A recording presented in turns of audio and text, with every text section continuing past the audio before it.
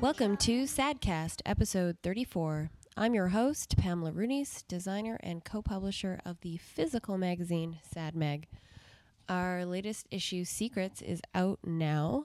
We just had our launch party last week, and it was amazing. Thank you to everyone who came out. It really means a lot. I have one other piece of Sad Mag news to relay before we get started here. I started a little merch shop for us.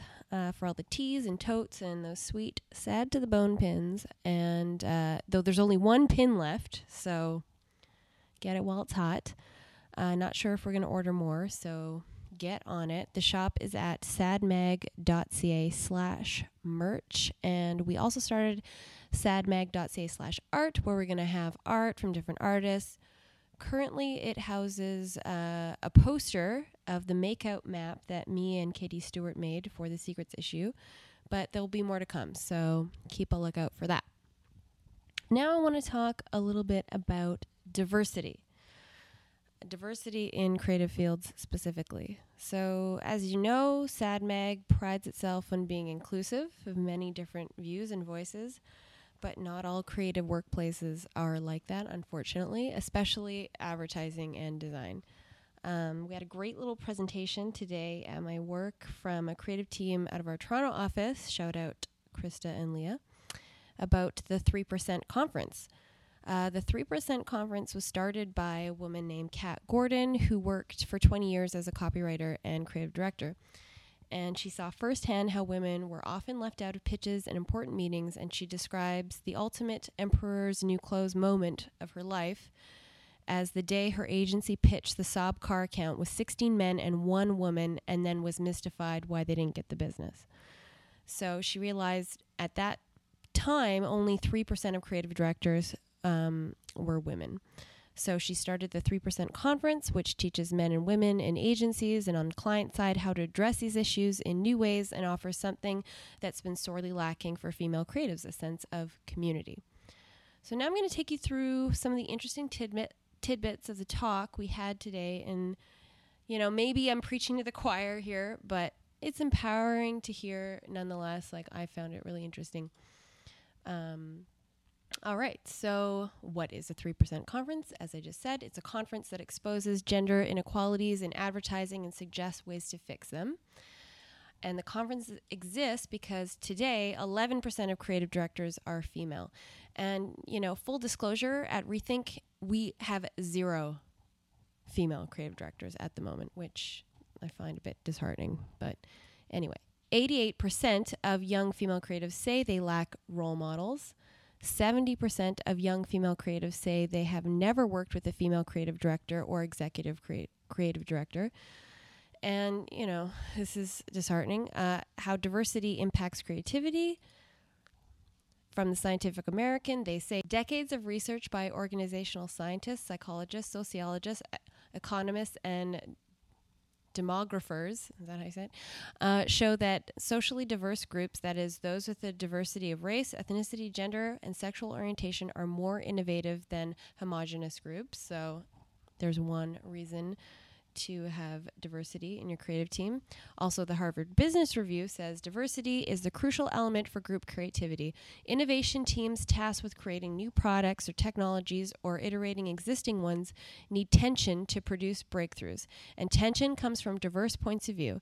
This is the opposite of groupthink, the creativity-killing phenomenon of too much agreement and too similar perspectives that often paralyzes otherwise great teams.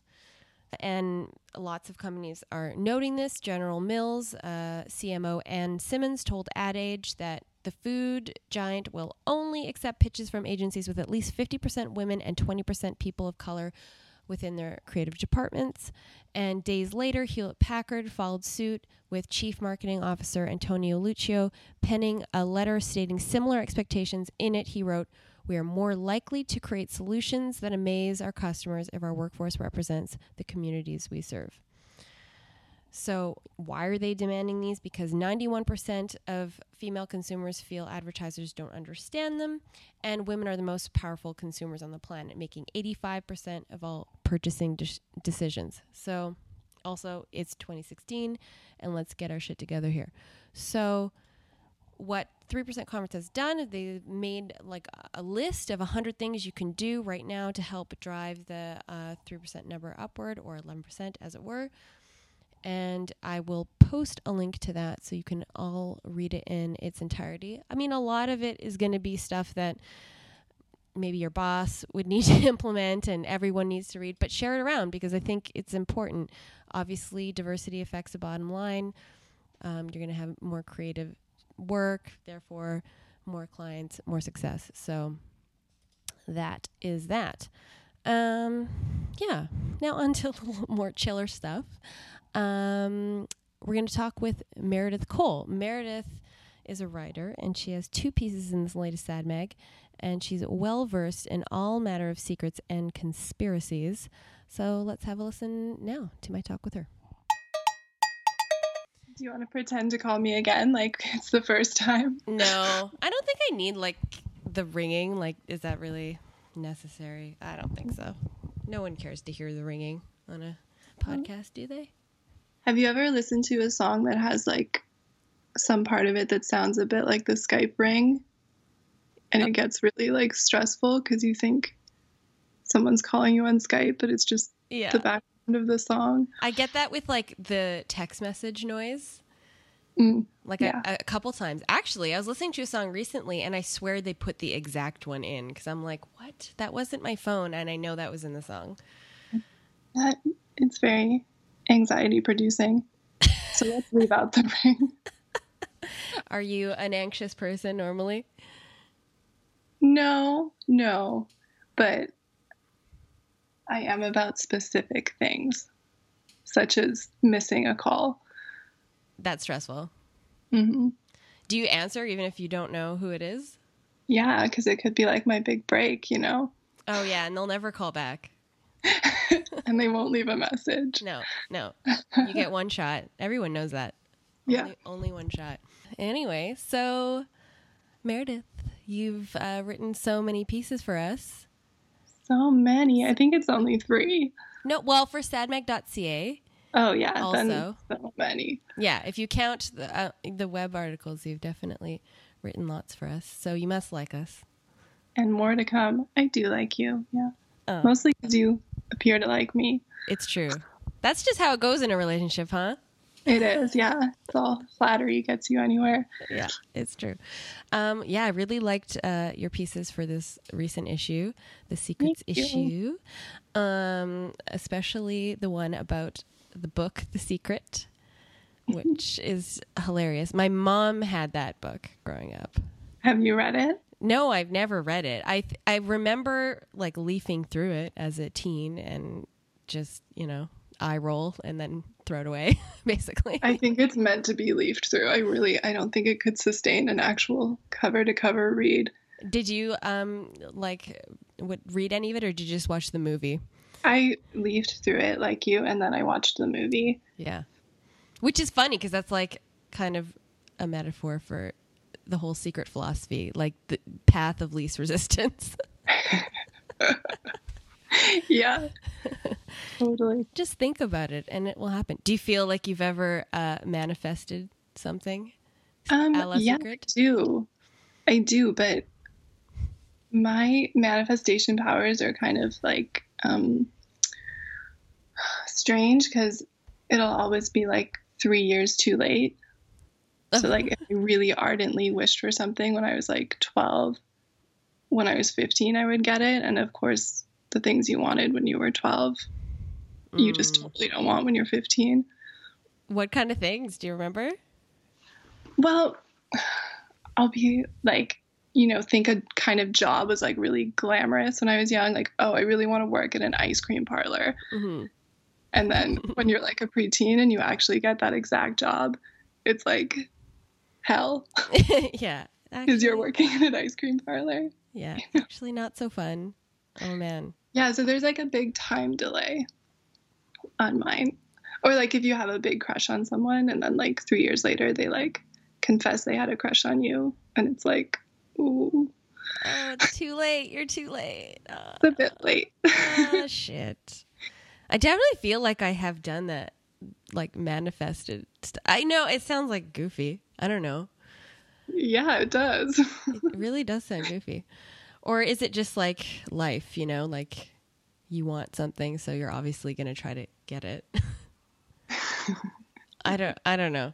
I don't know. The Secret's very ambiguous. Like they just say basically think about it, like meditate on the thing, or like are there any actions they tell you to do? Well, they have like a kind of interesting loophole, I guess, because it's like you don't just have to wish for it, you have to like feel the feelings you would feel if you had it. Wow. So then if it doesn't work out, like of course you're doing it wrong, because it's easy to really just like think about something you want, but it's harder to feel it. Oh my gosh. So you just have to be completely delusional. Yeah. That's really tough to do. It is. But I don't know. I love the movie because it's so bad. It's like fascinating. Was there like a person that was like the voice of The Secret? Like I don't remember there being like a celebrity or like someone that was like the face of The Secret. Was there someone? Well, there's the woman who wrote it. She's an Australian woman. I think her name's Rhonda. Perfect. She's like an ex-TV producer. She narrates the film, and like it's her whole empire. But she didn't like go on to like do other books like The Secret 2. Oh yeah, she did. Yeah. There's The Secret, which is like the first one. There's The Power. Oh my god. Which is the follow-up. What's the difference? I think The Power is about the power of love. Like it's specifically focused on romantic manifestation. I see. I think. Oh, and then we should look her up. I wonder if she's divorced. Well, she's like there's been a lot of lawsuits and stuff. Really? Yeah, but there's like 3 more books, and there's like The Secret for Kids, The Secret for Teens. For kids?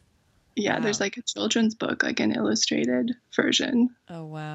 Oh, my God. To get them young. What were the lawsuits? Were people trying to say, like, no, I told people to have positive thoughts first, or like... I think it was like business partners that didn't feel like they got a fair share. Or like it didn't work. Like, I wished really hard that I, would get this promotion, and I never did. I wonder if there is a disclaimer in The Secret, like, please don't be upset if it doesn't work. Oh. It's your, not ours. It's your fault. Yeah, you must be doing it wrong. Totally. There's something you wrote in it that I thought was really interesting in the article. You're saying if we can draw the eye to someone else's silliness, we can carry on unnoticed, and we create the illusion of superiority, which I thought was so like millennial. Yeah. I mean, if you think of like Fuck Jerry and Brown Cardigan and just any meme basically where you're just making fun of whoever to feel superior. It's just, it's very funny. Like The Secret would not play today. You don't think so?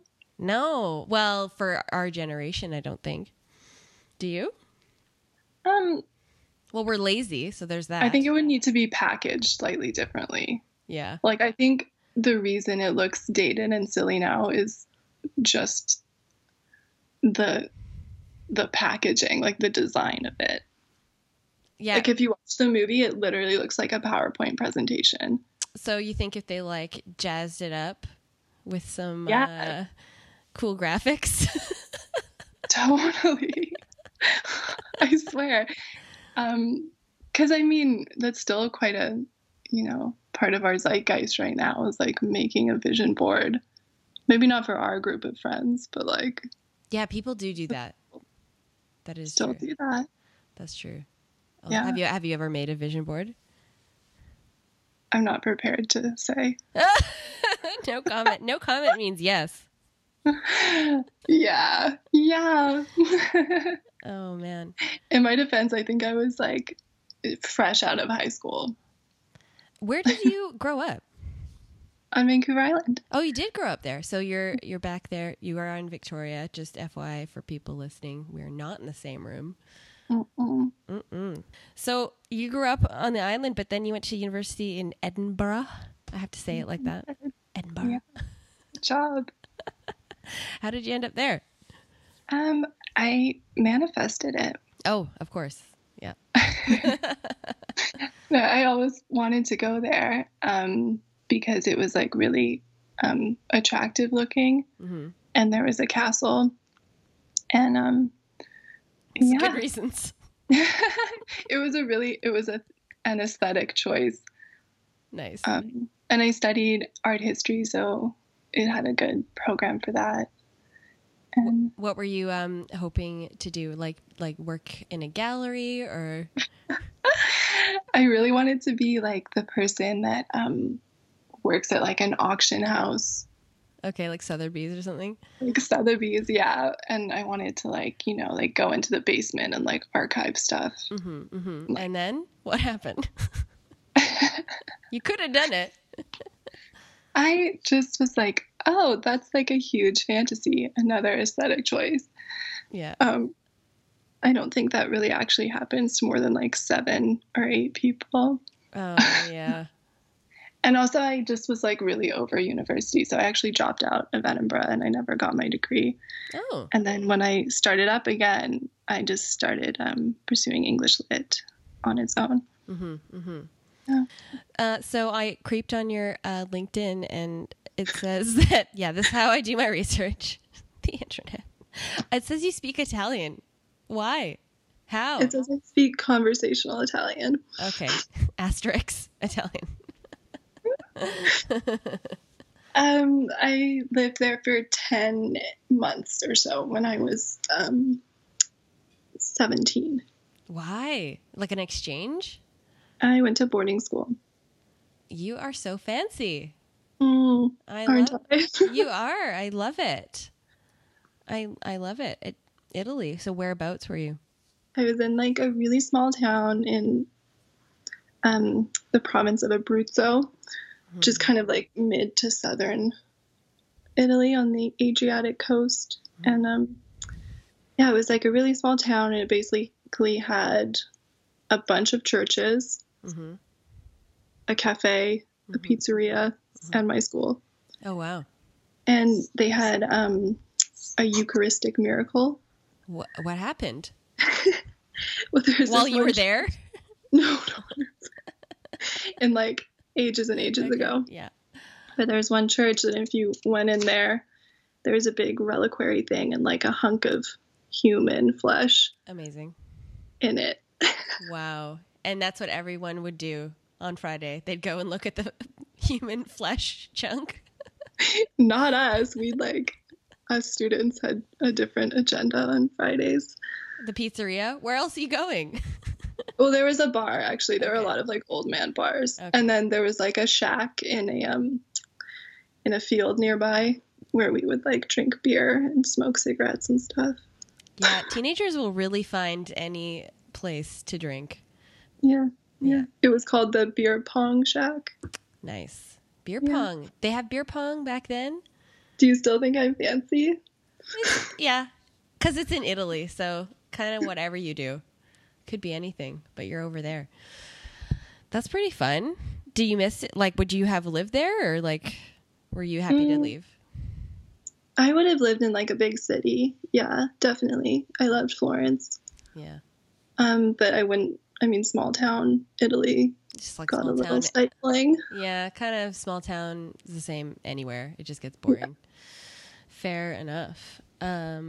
I really liked your other piece in this month's issue, the one on 3 vets and the carvings in the back. So there's like a secret, not so secret room in the back of 3 vets that has a bunch of art and carvings. And then you were trying to find the man who collected it all. And did you ever find him? It was unclear. Did you ever talk to No, him? I never did. I think I heard him. Yeah, and you were like, oh, no, I'm walking into someone's private area, and then like Yeah. turned away.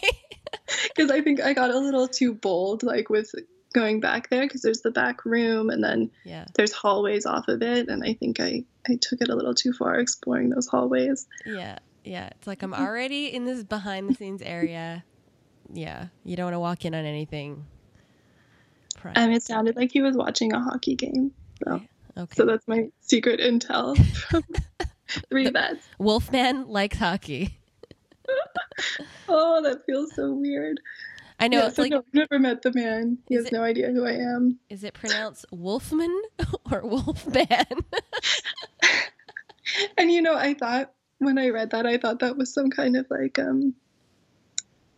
alias for his art dealing, but I think that's his real name. It's a pretty sweet name. I'm jealous for sure.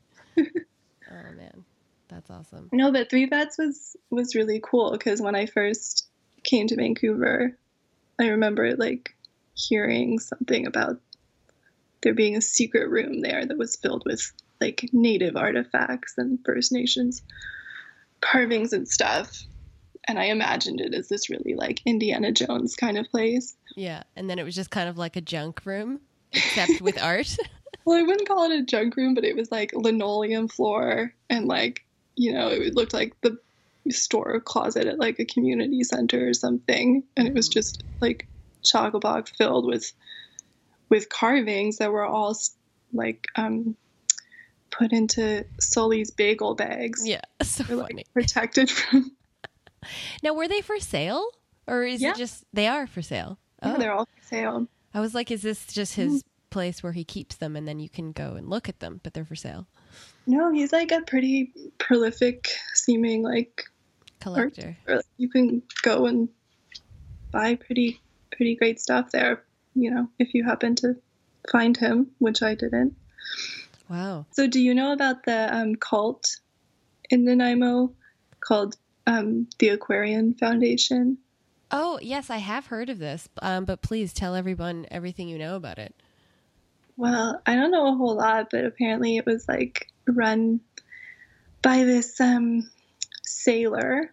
Mm-hmm. So this is probably like 100-ish years ago. Mm-hmm. Who was from Britain, and he like got all these people converted to his way of thinking, and then they eventually bought a Gulf island, De Courcey Island, and they would just like live there and accept donations from people. And I think he went a bit crazy. Oh wow! That's just what I've heard. I don't know the story. I know. I feel like I know someone that's like family is a part of that, but I don't know. It's like defunct now, like this. Yeah, no, I remember someone telling me about like their grandparents or something. I don't know. I have vague memories of this weird cult thing. I mean, I don't understand joining a cult at all. I mean, I guess if you're, I don't know, you don't have a family or anywhere else to go, I suppose, but. Because I think it's like all about flattery again. Like I'm really susceptible to flattery. So if I was kind of like lost in my life and someone was like, you're a chosen one, I would really have a hard time resisting that, I think. Oh, I now know how to entrap you. So yeah. Perfect. But like, I understand, like if you feel really special, like you're in on some arcane knowledge, like that's a pretty heady experience probably. Is that how Scientology works? How does that work? I never saw Going Clear. Did you see that? No, I didn't. No. There, I don't understand because you have to pay. I mean, how do they get people, like, for one, to join and then for two, to give them money? It's insane. Okay, well, what I think about that is, have you ever, like, had your nails done and they look really bad, but you spent like 45 minutes getting your nails done and you spent like $50 or so on it and you don't want to like admit that they look bad? Uh-huh. So I think if you pay to like be a part of Scientology and you like have invested however much money in it, it gets to a certain point where admitting that a scam. So it's built upon embarrassment, their entire. Yeah, I think. Their entire. I don't know. Oh, that's an interesting theory. I don't know. I mean, how do they get so many celebrities? Well, I guess actually you're right. If it's flattery, celebrities love nothing more than to be flattered. So It's flattery. And then, you know, the embarrassment would be even more if you had to come out and like everyone knows who you are. And if you had to come out and say, this was a waste of time and money and I got duped. Yeah. It would be super embarrassing. That one woman did get out though and then wrote that book. The woman from that TV show. God, what was her name? Like the King of Queens lady. She was a Scientologist and then like wrote this big expose about how it's such a sham. Have you read it? No. See, it's like half information here. It's like I maybe heard. You're doing a great job. Yeah. I should have probably done more research on that. Oh, dear. I found an article. I manifested it probably because I was thinking about Perfect. conspiracies. That was about like people that believe the earth is flat. Mm-hmm. But apparently that community has taken like, you know, like a pretty big leap, and they now believe that forests are not in fact forests, but they're like bushes, and what we think of as mountains are actually like giant tree stumps. What? No, where are you reading this? In the Atlantic. And there's like an hour and a half long video on YouTube of this man like explaining his theory that like mountains are tree stumps of giant trees that no longer exist. They're not made of the same thing. It doesn't make any sense. I know, and he neglects to like address that. No, that's got to be a joke. What do you think? I know there was like some speculation that it's just like he's trolling everyone. Yeah. But I thought it was very, very sweet and earnest. Oh, that's really sad. I know. Oh my God. But I love the flat earth conspiracy theory because like I think it's really bold and beautiful to just kind of like refute something so obviously not true. Or obviously true if they're refuting it. Yeah. So obviously true. And then it also like it makes me think like, well, can I really explain satisfactorily why the earth is round? No, like I've just What do you mean no? Well, like I'm not adept at science enough to like understand. Oh, but we as like a human race can definitely explain. Yeah, but like personally, like I don't understand how this Skype call is working, for instance. Oh, that is true. Fiber optics? I don't know what that means. I know. So I admire people that can kind of like accept their limitations like that. Like I wouldn't because go so far I don't understand it. But I think it's kind of beautiful to just kind of, you know. Imagine if you only believe the things you fully like understood.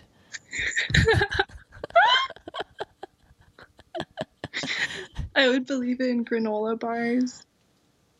Really? Do you fully know how each one of those ingredients gets from like growing in the earth to in your hand in bar form? You know, Pam, I don't think I actually do. You would starve, so you would probably starve. No, you could eat. Especially because I eat the disgusting like yogurt dipped granola bars. That's like actually white chocolate. Which is like masquerading as yogurt. That is not yogurt. That's like some chemical, and we all know none of us know how to make that shit. Okay, I'm sorry I took us off on a tangent. That's fine. I recorded it. So maybe leave this out. No, it's funny. Because it now appears that I think the earth is flat. No, it doesn't. I will, yeah, you'll be fine. Don't worry. I won't make you seem foolish. I seem foolish because I'm not fully fucking awake yet. You seem very awake. Okay, all right. I'm woke, as the kids say.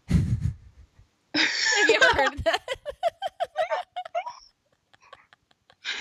Okay, do you feel comfortable using like internet terminology like that? Because like I've been thinking of deleting my Twitter because like I don't feel like I can like say things like that. You don't have to say things like that. I mean, I would only say things like as a joke, right? Like how could someone use that word in earnest?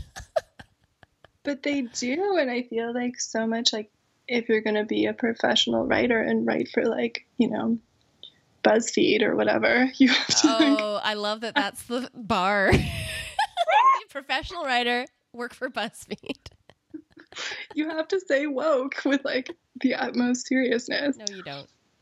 I don't believe it. I don't set your sights a little higher than BuzzFeed, and they don't want woke in there. BuzzFeed wouldn't have me. Like, I hate to say it, but that's a lie.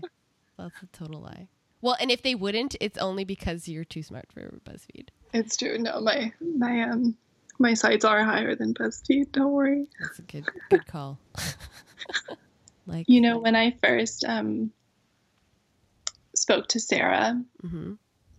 like for the first time I met her, mm-hmm. it was in 49th parallel on Main. Mm-hmm. She was expecting like what would become the high school issue to be the secrets issue. Oh, okay. So we were talking about stuff, and I was like, let me write about the secret menu at Starbucks. Oh, you should have. Was like my big plan. And she kiboshed it? No, she was very sweet. She didn't kibosh it. But like, I'm wondering now how I could have sustained that. Oh, you should still do that. We could put it on the web. I'm into it. I want to know. I'm really curious about the people that like aren't ashamed to do that. What is on the secret menu?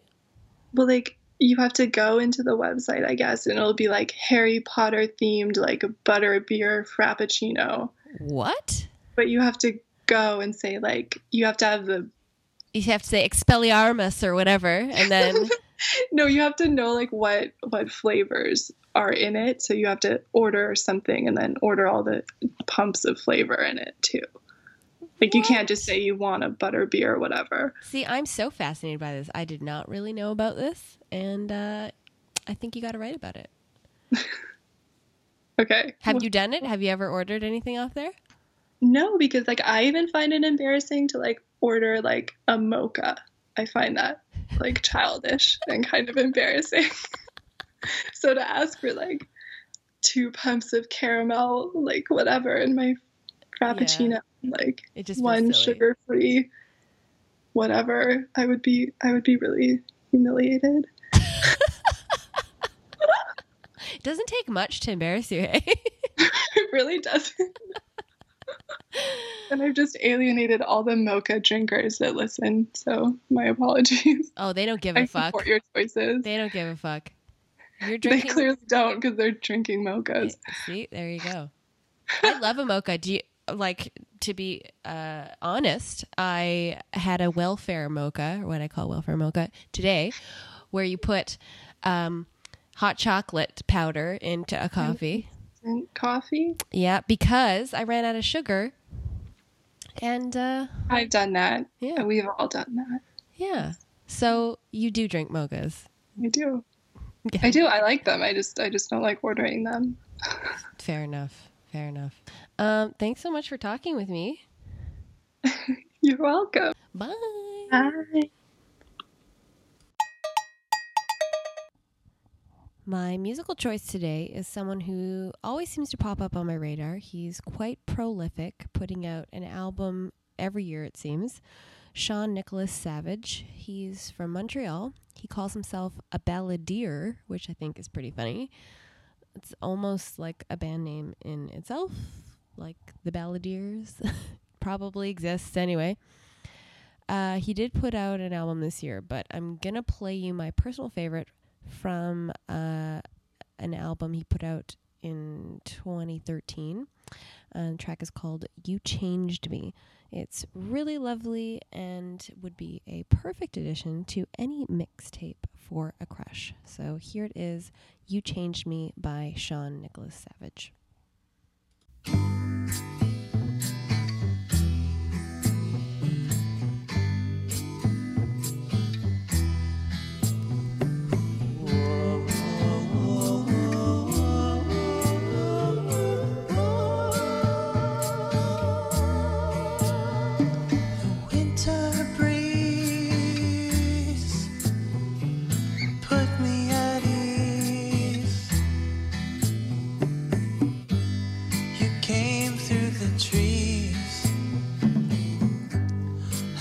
Told me the truth was the difference between me and you until you changed.